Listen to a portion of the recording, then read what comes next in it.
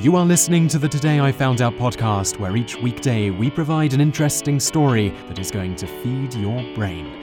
You can read more great articles like this by going to todayifoundout.com. Hi, welcome to episode number 94 of the Daily Knowledge Podcast from Today I Found Out, and in today's episode you're going to learn about French toast and why it isn't actually French at all. Then there's going to be a brief word from today's sponsor, Harry's, and then there's going to be a bonus why article about why mustard is yellow. We're going to follow that up with the final part of the show, which is going to be the bonus facts. First, they're going to be about mustard, and then there are going to be some additional bonus facts about French toast. Myth. French toast was invented in France. French toast was not invented in France. In fact, French toast was around long before France even existed as a country.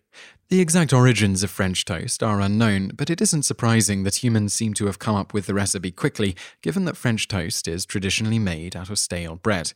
Bread has been a staple food for most cultures since food first began being prepared, and up until very recently, the vast majority of humans would have never dreamed of wasting any food. Thus, one has to find a way to make stale bread palatable. At some point, someone got the bright idea to soak the stale bread in milk and egg and then cook it, making a tasty meal while not wasting any food source. The earliest reference to doing just this dates all the way back to 4th century Rome in a cookbook attributed to Apicius, and it is thought to predate this work by a good margin.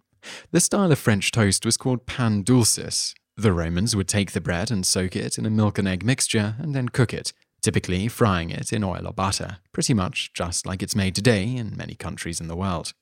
The practice became common throughout Europe in the Middle Ages, including making it primarily out of stale bread. Indeed, the name for French toast in France itself is pain perdu, which literally means lost bread. It is also called this in Belgium, New Orleans, Acadiana, Newfoundland, and the Congo, among other places. It is interesting to note, for the naysayers who like to cling to the belief that it came from France, that before the French called it pain perdu, they called it pain à la romaine, meaning Roman bread. Another popular myth as to the origin of the name and the food item is that French toast actually came from America, specifically being created in 1724. In this origin theory, the name French came from the chef who first made it, Joseph French. Thus, it was French's toast, which later got slurred down to French toast. This story, of course, is pure fiction, as there are numerous references throughout history of what is now called, in North America, French toast. Indeed, there are several cookbooks from the Middle Ages throughout Europe that even give the classical recipe for French toast. Further, the name French toast predates the 18th century, with the earliest references popping up in the mid-17th century. Before that time, it was also known as German toast, Spanish toast, and a variety of other names, only some of which had anything to do with the name of a country. North Americans call it French toast for very similar reasons as to why they call fried potato strips French fries, simply that they were popularized in America by French immigrants. Note, for more on the fascinating history of the French fry, check out podcast episode number 28, From Potatoes to French Fries. So today's episode of the podcast is brought to you by Harry's. Now, Harry's are a shaving company that make quality men's shaving products, and they're actually offering $5 off your first purchase to every listener of this podcast. All you have to do is go to harrys.com and you can use our special promo code, DAILY. Now, you might be wondering why you should go with Harry's. Now, if you're like me, you're a regular shaver and you're probably fed up with buying very expensive shaving blades and that are poor quality, they generally don't last. Now, after they'd bought a spot on this show, I did a bit of looking around and I talked to Harry's, and basically the story is something like this. The co-founder went into a drugstore to buy shaving blades and understandably was a little bit upset that he had to pay $25 for a pack of 4 blades. Now, every man has been in that situation at some point, so it's needless to say that blades are really quite overpriced. So basically, Harry's is dedicated to giving you an incredible shaving experience at a fraction of the price, especially if you use that promo code DAILY and get an extra $5 off. Now, Harry's currently shipped to the United States and Canada, but they were kind enough to send me a pack over to the UK so I could try it out, and Harry's really came through. They sent me a beautifully engraved razor with several disposable blades, fantastic shaving cream, and even, I've been shaving for a while, but they sent me this fantastic little booklet telling me how to shave, totally non-patronizing. Really led to a better shave. So again, this podcast episode is brought to you by Harry's. Go to harrys.com, type in the promotional code DAILY and you'll get $5 off your purchase. So thanks again to Harry's for sponsoring the show. Why mustard is yellow. A common misconception is that yellow mustard, the kind you put on your hot dog, is yellow because of the mustard seed. This is not true. The mustard seed is a dullish grey, brown colour. The striking bold yellow colour actually comes from the rootstock of a plant called turmeric. Turmeric, native to the rainy and humid tropical forests of South Asia, has been used as a natural food dye for centuries. The turmeric plant is harvested annually for its rhizome or rootstock. The rhizome is boiled, dried, and ground into a powder. This powder is then mixed with mustard seed powder, vinegar, water, salt, and voila, you've got yourself traditional yellow mustard.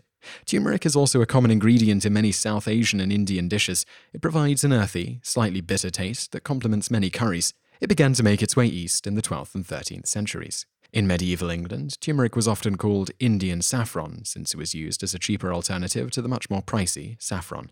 In the 18th century, turmeric was beginning to be grown in Caribbean countries where the climate was similar to South Asia. Jamaica became a big grower of turmeric, and to this day, rhizome powder is still used in Jamaican cuisine. Getting back to the mustard of it all, mustard seed itself dates back to the ever-enterprising Romans. They would combine the seeds with unfermented grape juice to create what they called burning juice, or mustum ardens in Latin, hence our now familiar English word, mustard. The popularity of mustard grew in Rome and swept into their conquered territories. In the Burgundy region of France, most famous for its wines, the little town of Dijon embraced mustard and began making its own variety, substituting the unfermented grape juice with vinegar. To this day, Dijon, France is still known as the mustard capital of the world for its unique and sharp-tasting Dijon mustard. Yellow mustard didn't come along until the turn of the 20th century. In 1884, two brothers, Robert and George French, bought a flour mill in Rochester, New York, after their previous flour mill upstate burned down. They named the mill the R.T. French Company. When Robert passed away, George's older brother, Francis, came on board to help the family business. In 1904, George began experimenting with creamy salad mustard. He added turmeric to the traditional recipe for added presentation and colour.